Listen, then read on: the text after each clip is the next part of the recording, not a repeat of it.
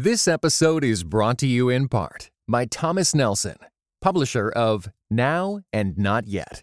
Pressing in when you're waiting, wanting, and restless for more. Written and narrated by best-selling author Ruth Cho Simons and is available everywhere audiobooks are sold.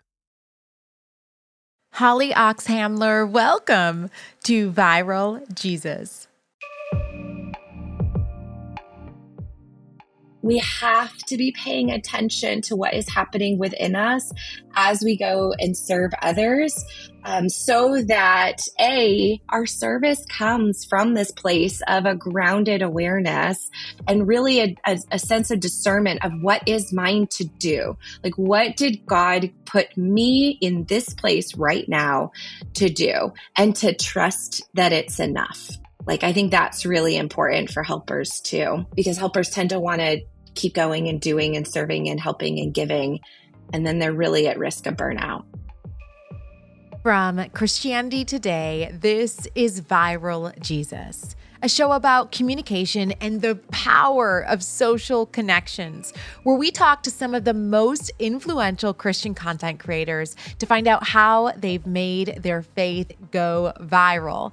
Everyone I talk to on this show is someone I follow or was told to follow online. Most of the conversations you'll hear are with people I have never met in person, yet they've impacted how I think. What does it look like for Christians to enter the chat thoughtfully? Let's grow together on Viral Jesus. I'm your host, Heather Thompson Day.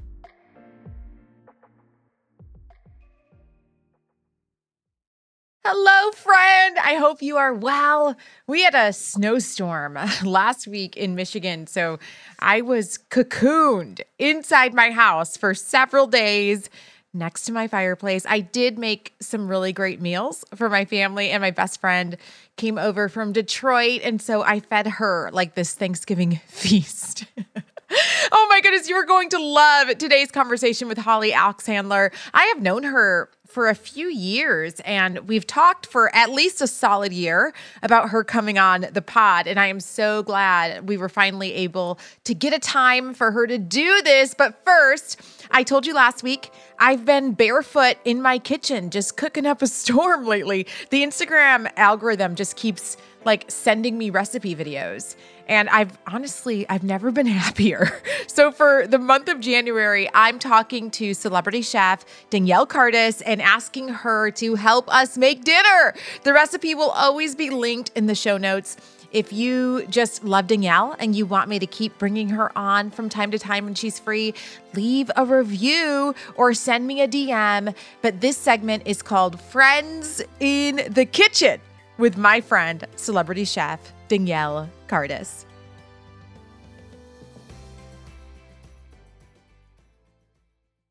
I am just loving this new segment we're doing, Friends in the Kitchen. It's with my real life friend, Danielle Curtis. She's a comedian, a chef, a speaker. She's an author. Her latest cookbook, you can get it. Click the link in the show notes. It'll be right underneath the recipe that we talk about today. The book is called Butter, Flour, Sugar, Joy. You have got to pick it up. You may recognize Danielle from the Kelly Clarkson Show, where you share, is it like the same recipes you share with us? Are we basically the same thing as Kelly? You're totally the same thing as Kelly. You're getting the same level of recipes, the same level of enthusiasm, and the same level of Jesus. Okay, Danielle, I wanted to talk today because one of the number one things women ask me is, I don't have a best friend, or I don't know how to make friends. And I think it's interesting because you and I, we kind of hit it off. I mean, when we met, it was very quick that we just looked each other in the eyes and said, it's you. You are the one I've been waiting on. How is making friends for you usually? Is that hard? How do you recommend people do it? Oh, it's so hard. And then sometimes people want to be your friend and they want to just talk about random things. And you're like, oh my gosh, I'm having a really wild and hard day. But yes, I will absolutely tell you how to make your soup. So making friends is always Was difficult. that like a cliff note to me?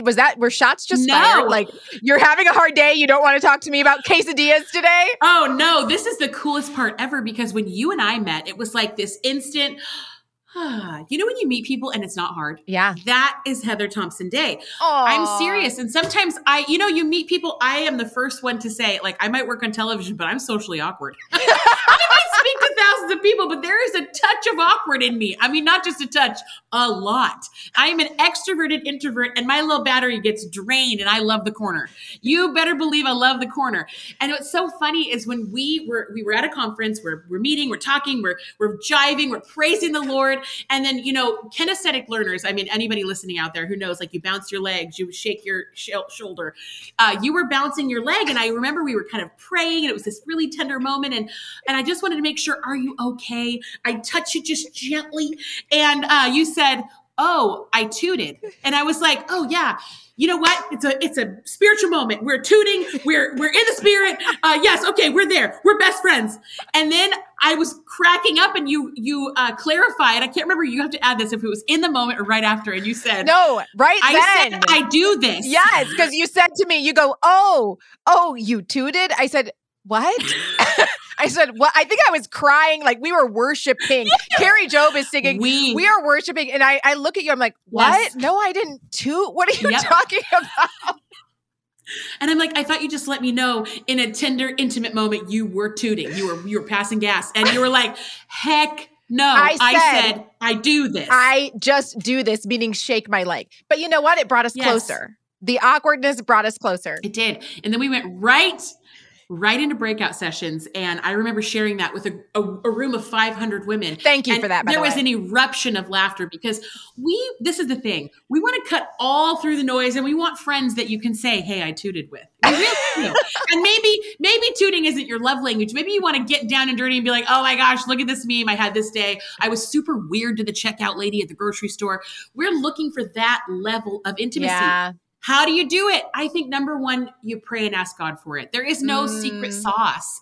And sometimes God really sets us apart. I can remember so many times in my life where I felt like very lonely, no friends, and God just really quickened in my heart, like, hey, this is what I got for you right now. And you have to kind of learn to lean on Jesus. And Danielle, I'm going to say, at the moment that you and I met, we were both looking for a relationship like what we have right now. And 100%. And God heard those prayers. Okay, what are we making today, friends in the kitchen? What are we making? You know what? We're going old school and super basic and we're making a quesadilla. You know what? Okay. In a dry pan, gives you that crispy, crunchy. We're doing thick cheese, and then we're going to dip it in some guacamole and maybe some homemade salsa, maybe a pico de gallo. Do you got a little Cholula? We're going to shake that all over the top. So you're going to make your taco meat out of whatever you have. I love ground beef, ground chicken, ground turkey. If you're vegan, you can even do like this walnut crazy mixture. I mean, there's so many different fun things. I will not be providing the recipe for the walnut mixture, but you can go crazy on the internet. But we're going to get a quesadilla, and then we're going to do some slaw next to it, like that delicious Mexican style coleslaw where it's cilantro, cabbage, lime juice, and you're really going to just dip that crispy, crunchy, cheesy, beefy quesadilla into the coleslaw. This dinner takes all of 15, 20 minutes. That's what I'm all about now. We want simple, we want fast, we want comforting and delicious. If you want the recipe, including, you're going to have the slaw mixture in the recipe? I am. It'll be there, friends. Click it. The link will be right here in our show notes. Danielle Cardis, thank you so much for being my friend in the kitchen. Such a pleasure.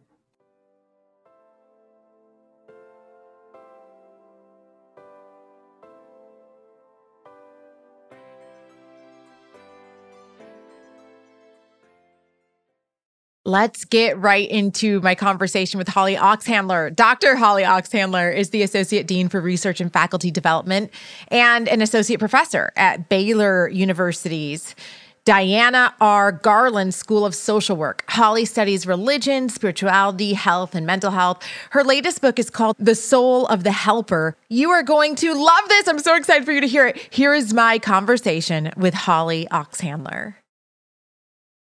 Hi, Holly. So I like to open these conversations by reading back something that you've posted online. Now, this is coming from your Instagram.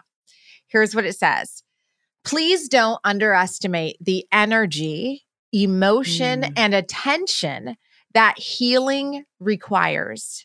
May you be gentle toward your own process of healing. I read that and I feel like I'm in a state of of healing. I'm sure all of us are, right? We're healing is a Mhm. process. So we're constantly in that Mhm. process. Talk to me Yeah. about how people often miss understanding how much energy this space actually does require of us. Yeah. Yeah. Oh my gosh. I'm so glad that you raised that quote. I feel like even hearing you read it right now is like, that's right. I need that reminder Yeah. too, you know? Yeah, I think for all of the ways that we tend to be so oriented to productivity and efficiency and getting things done and as quickly as possible so that we can get as much done as possible, I think we lose sight at times of the slow work that healing requires. And it's quiet work. And it's not work that's celebrated. And it does require energy and effort that, you know, that's okay. So if we're tired through seasons that we may be healing from various things that we've experienced individually or collectively, I think it's important for us to take note of that and give ourselves grace of being like, well, it's okay if I'm not getting as much done right now because my energy is focused on these other things. And the emotion, carrying all those emotions, like that does require energy and effort. So extending grace to ourselves, I think, is really important through those seasons of healing. Knowing that healing does not have to look a certain way for any of us, right? And it can vary based on the experiences that we're recovering from or healing from, the people who are involved, the layers that it touches on, going all the way back to our childhood, does not have a place in this process of healing and the time that it takes and the timeline. And yeah. I guess here's a question for you.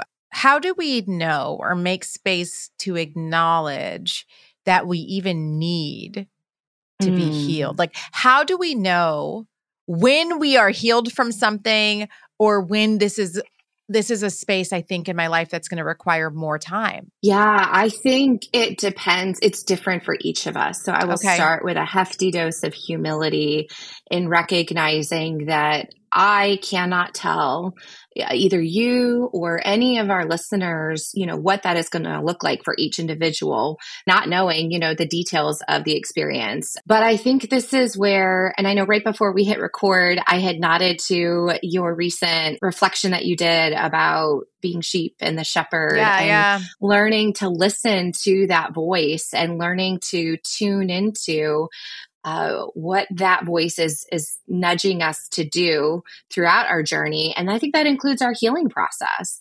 And so I think those opportunities to lean into, I talk and write quite a bit about like contemplative practices that offer that space to really tune into the discernment of what is going on within my body, what is going on within my heart, within my soul, within my mind, with my relationships. How do I navigate not only what I'm currently having to walk through, but the things that I have navigated in the past? And, perhaps there are things I've navigated in the past that I've repressed or set aside, that I really do need to carefully create space for and advocate for the space and energy that healing requires. Again, knowing that it could look different for each of us based on whatever it is that we have carried and navigated throughout our own unique journeys of the human condition.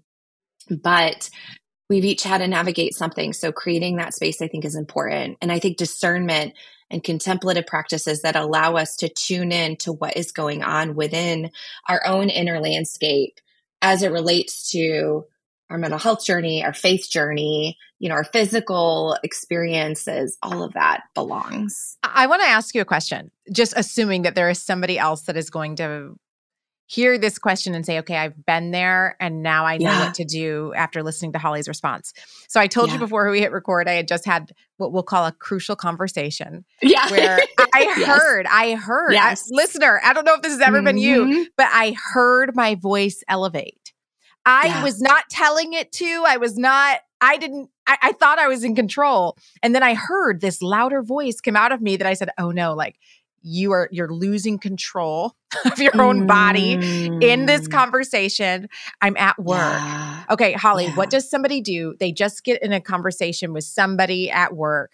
They hear their voice elevate. They recognize that their heart is going faster. They get to go back to their office. What do you tell them? What would be a contemplative practice that they could do right then at work? Yeah. Well, I mean, first of all, thank you for sharing your experience. And I really want to elevate that this is a practice. So in social work, when I talk with my students about self-awareness or, this work around tuning in, it is a practice. So our listeners, like to you and to our listeners, I could give one, and I'll give some different things to be thinking about or integrating or embodying.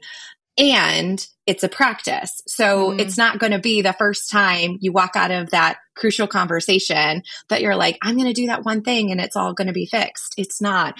We have to regularly and consistently show up to these contemplative practices that begin to allow us to be self-aware, to even notice. So for you, Heather, to even have noticed in that crucial conversation that your voice was elevated, there are folks who they don't recognize that when that happens because you're at least paying attention to that. So I think finding ways to, and I write about this quite a bit in the book, in The Soul of the Helper, these ways in which we can create space for stillness and silence and solitude for us to, if you walk out of that conversation, to create space to practice deep breathing. I mean, even just starting there, where you would breathe in to a count of 4, and then exhale to a count of 6. I know some people will talk about holding your breath at the top of it. And I personally would discourage that, especially for those who struggle with anxiety, because holding your breath, it's not helpful. You need to kind of let it go. So breathing in to a count of 4, breathing out to a count of 6, doing that a few times just to return to the present moment. Just to return to your body, to reconnect with the breathing that you're engaged in, and to create space for you to reflect on what just happened. Why did I elevate my voice? To get curious, to create space to be curious. I mean, I have this sign behind me that it's from Ted Lasso, the Be Curious, Not Judgmental. And I think that is not just for others, but also to ourselves. So deep breathing, practicing curiosity. I write quite a bit in the book about centering prayer and could riff on that for a long time, but I don't. And I want to hear all of it. I want to ask you first, going to the book, The Soul of the Helper, who is the helper? Talk to me about the title. Where did this come from? Yeah, absolutely. So the book and this work, it originated from research that I had done with social workers and mental health care providers. And I had found in my research around the intersection of faith and mental health that when mental health care providers are motivated to live out their faith from this grounded place, they tend to hold space for clients to talk about their faith. And they create that space in a more welcoming, evidence-based way. And so this research, it started with mental health care providers, but as I dug into it more, I realized that this work is not just for mental health care providers, but helpers in general. And this sense that as helpers, and when I'm talking about helpers, I'm talking about really and truly, it's any of us, but more specifically when I think about parents and spouses and caregivers and teachers and podcast hosts and authors and anyone who is serving someone else in one way, shape, or form, even if it's volunteer work or faith leaders, any of that work, we have to be paying attention to what is happening within us as we go and serve others, so that our service comes from this place of a grounded awareness and really a sense of discernment of what is mine to do. Like, what did God put me in this place right now to do, and to trust that it's enough. I think that's really important for helpers too, because helpers tend to want to keep going and doing and serving and helping and giving. And then they're really at risk of burnout. And so So these helpers, this is for each of us, but recognizing that we have to pay attention to what's going on within us as we serve, so that that service truly meets and supports and actually helps those we're seeking to serve, and that we don't cause unintentionally any additional harm in the work that we do. I'm interested to hear about how the centering prayer stuff that you talked about. Everybody who listens knows it is so important to me to spend time every single morning. I get up at 5, and it is because so much, and I know you relate to this, probably a lot of our listeners relate to this. So much of my life is about other people. That's right. And so the morning for me is almost one of the only times of the day that it is like me and God, and I'm totally focused on me. And fill me up with your spirit so that I can go out and serve in the way, in the places, be faithful to what you've given me. What do you suggest, and what things you talk about in the book? You don't have to give it all away, because friend, we want you to buy it. We want you to buy the book and read it and be able to keep it and savor these things truly. I have the book. I'm not just saying that. But what are some tips you can give people as far as it goes to our spirituality and centering ourselves? Yes, absolutely. So within the book, I'll at least say that I have these 7 stages, and I won't go into all the depth of them, but these 7 stages are speed, slow, steady, still, see, shift, and serve. And the premise that is kind of the base note underneath them is this recognition that helpers have to wake up to the speed at which they're operating, that go, go, go, go, go. And this goes back to that self-awareness, right? And needing to recognize, like, what am I doing through my day, so that they can begin to slow down, which is really hard for helpers. We then have to, I know. You are talking to me, sister. Yes, keep going. I know. I hear you. I do. So then learning, not only waking up to the speed, but learning to slow down, identifying those steadying structures, because it is so hard to slow down. So we need that scaffolding to help us actually rest a little bit in that, like to trust it, so that we can actually become still, which again is so hard for all of us and for a lot of reasons. We are operating within a culture and society that just pushes us to go, go, go. Yeah. And it's kind of like I use the analogy of, remember, I don't know if you did this as a kid. Like if you would be in an above ground pool and you'd like go around and around in circles and you'd create kind of that current. And then if you let go, right, if you kicked your feet up, the current would still carry you. And I think we've contributed to that current that keeps us going at a high speed pace. So we have to learn to be able to slow down and be still, so that we can actually see the image of God within us, our inherent worth, the sacred that is within us. And from that recognition of the image of God within us, I think that is when we can more accurately and have a more attuned sense to be able to see the sacred within those around us. So we then shift with compassion, not only to ourselves, but those around us, and then serve from this place of recognizing, like, again, what is mine to do and what am I serving from, so that I don't get to a place of burnout where I'm just serving beyond my capacity and my ability. This episode is brought to you in part by World Relief, an organization that partners with the local church to serve the most vulnerable. Around the world, increased conflict, the lingering effects of COVID-19, and disasters caused by our changing climate have left millions of people in desperate situations. Many are fleeing their homes and are facing starvation, persecution, and more. These overwhelming challenges cause many of us to wonder, can I make a difference? The answer is simple. Yes, you can. When you join The Path, World Relief's monthly giving community, you partner with World Relief in bringing hope and transformation to the millions experiencing vulnerability around the world. And when you partner with your monthly gift by September 30th, your first year of monthly gifts will be matched dollar for dollar up to $25,000. Double the impact of your giving and visit worldrelief.org/viraljesus today.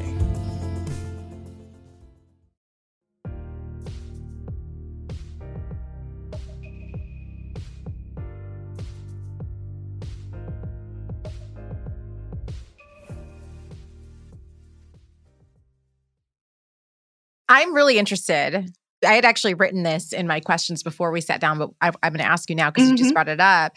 You talk about that seeing the sacred within ourselves helps us see the sacred in others. And I'm interested in that because I did an Instagram video, I don't even know how long ago. And I just said something about like loving your neighbor as yourself and how loving ourselves is how we then realize we have capacity to love others.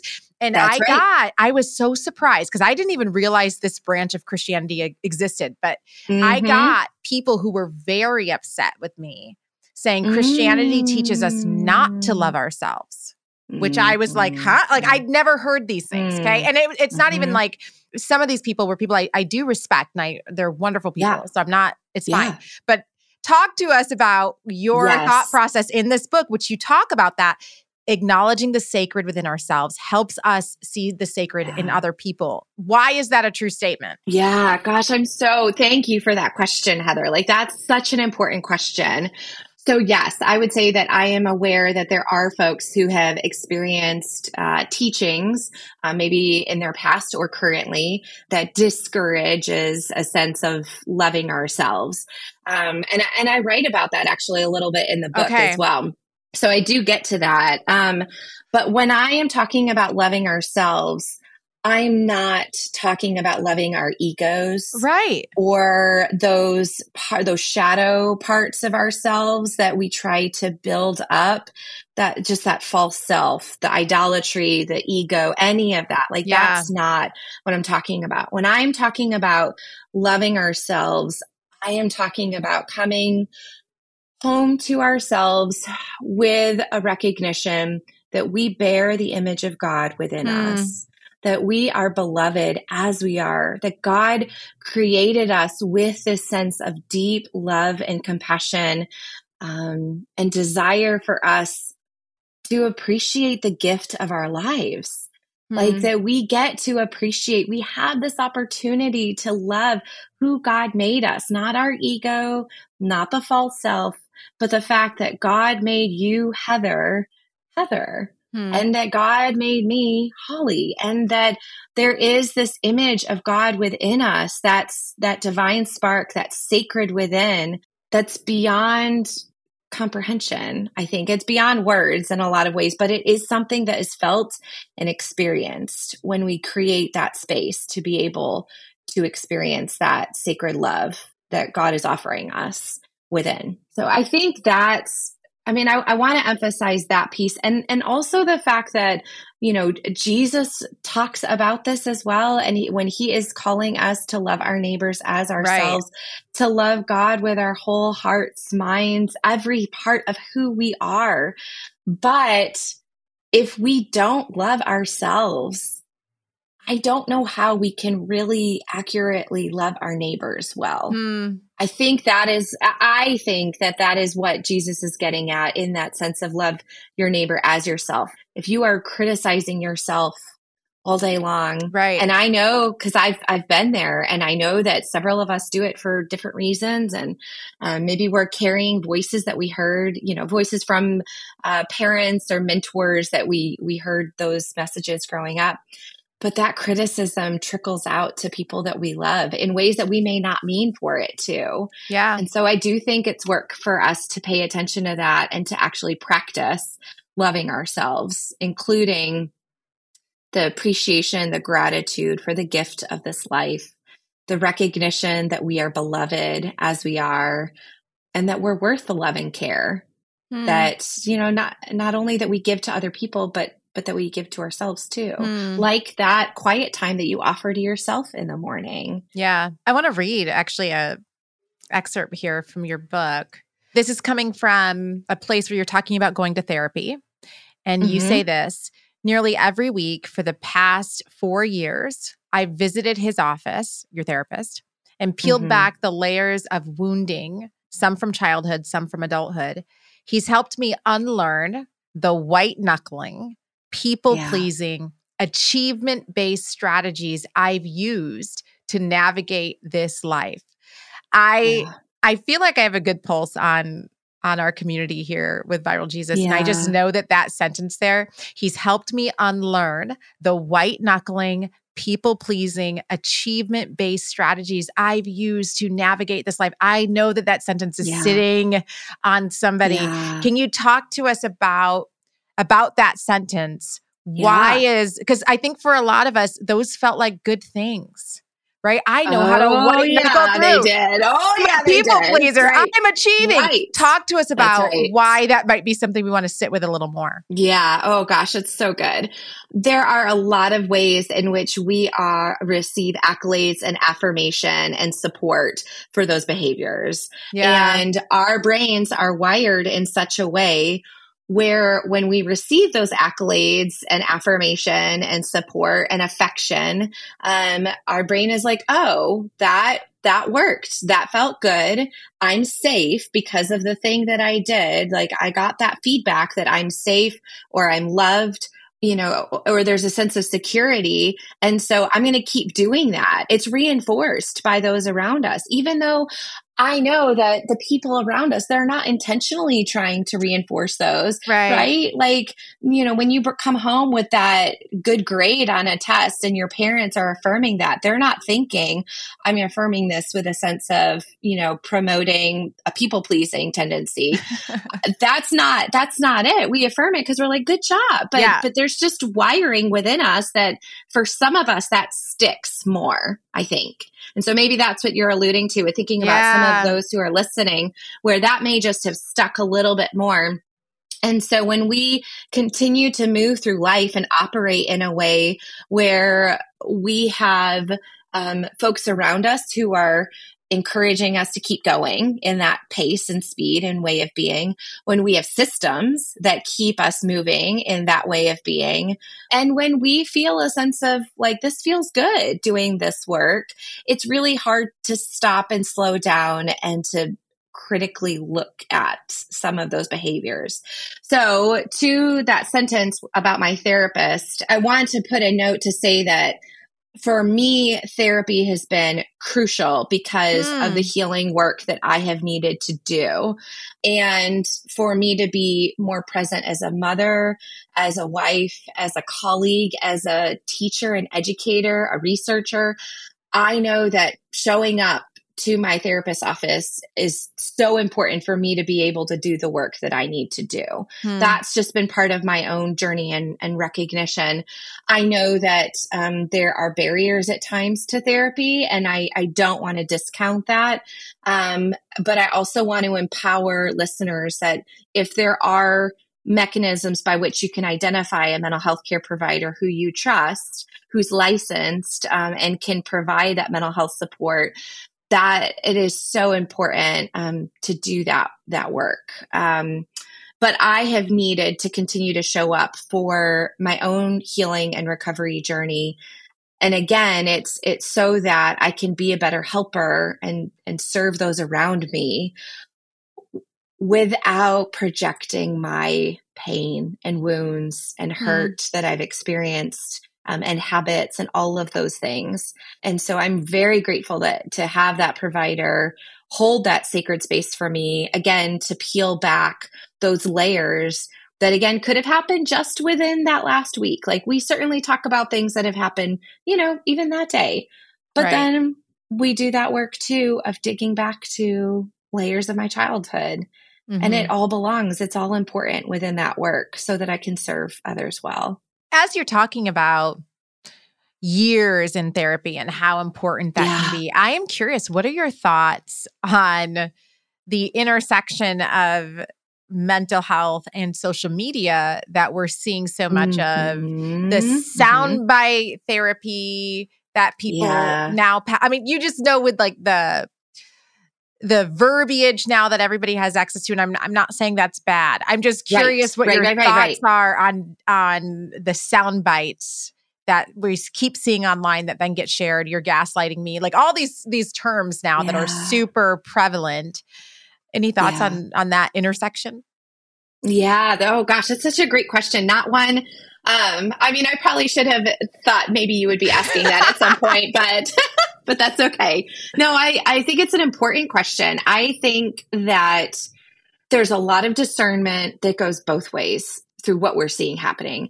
I would hope that there is careful discernment on the end. Like, I really do think there has to be a lot of responsibility and careful discernment for those who are posting. And I have practiced that, not only in discerning what do I post, who is this helping, how is this going to land, what impact could this potentially have, who is my audience, but then also really carefully thinking, where am I in the midst of this? And again, what are my underlying motivations for posting what I'm posting? Yeah. And how is any of my story woven into what I'm posting in a way that could either be helpful or harmful or both? So I think on the one hand, there is a hefty dose of responsibility that, as social workers, ethics are so deeply woven into what we do that that's just heavily, I think, at the forefront of that in general. For those who are receiving that content, I certainly want to encourage them to be thinking about, again, who is posting this? What are their credentials? What's their background? Is it someone that you trust? Why do you trust them or not? And then again, really carefully thinking about what is it that you are seeking from this space of social media and from this content? And as you carefully discern if it's something that's important for you to be hearing or not, or reading. I know that it's a tricky space right now, and it has been, right? And I actually have a whole section in the book where I do write about social media usage and boundaries. Because personally, there have been seasons where I have really wanted to use it as a tool to help share my research, knowing that folks are probably not going to be reading the academic journal articles that I'm publishing my research in. So I want it to be accessible and available. I want it to help those who I'm seeking to help. And I have to be thinking about all of those layers to social media, the metrics, the layers that were a part of the development of social media and how it keeps us stuck.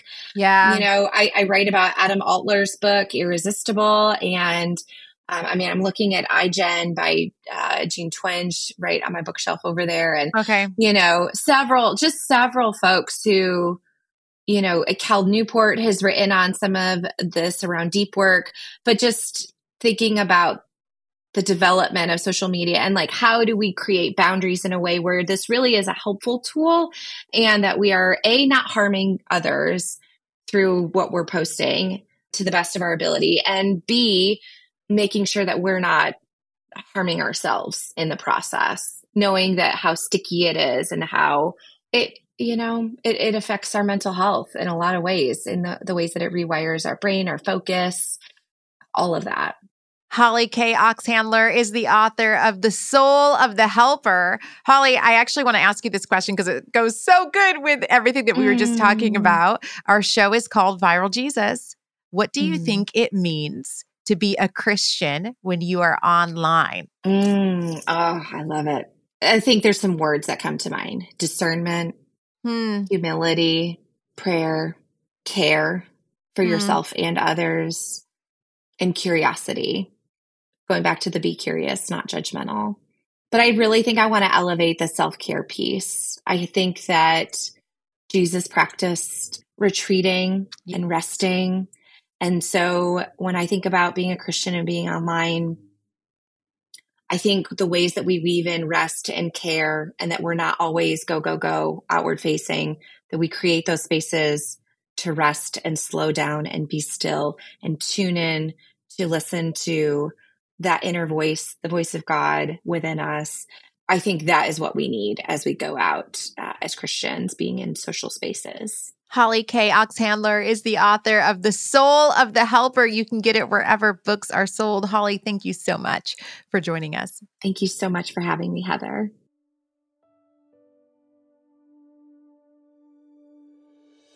So what can we learn from my conversation with Holly Oxhandler? Well, number one, Holly said sometimes we aren't just walking through our present struggle.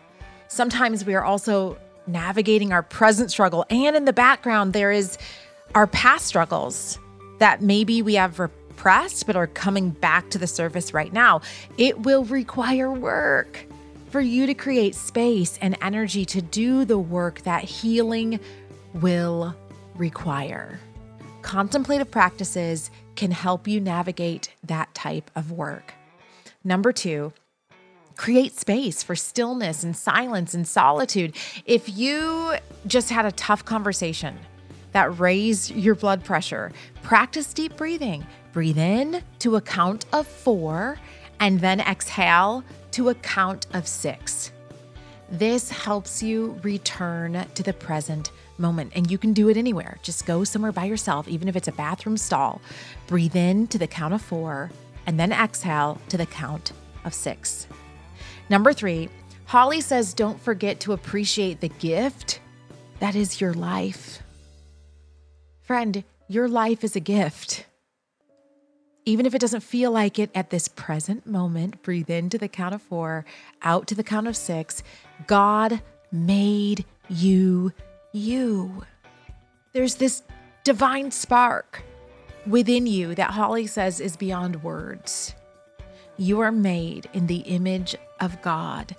Don't forget to experience the gift that is your own life.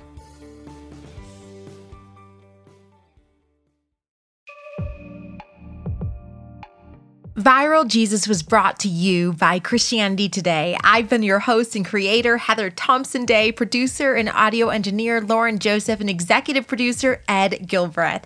Please review and recommend us on Apple Podcasts, Spotify, or wherever you listen to your favorite podcast. Next week, Thursday, we'll sit down with Kat Armis. I love Kat. She always challenges me spiritually and helps me see the Bible in new ways. You are not going to be disappointed with this conversation. I'll see you next week for another conversation where a Viral Jesus guest talks and you and I listen so we can learn.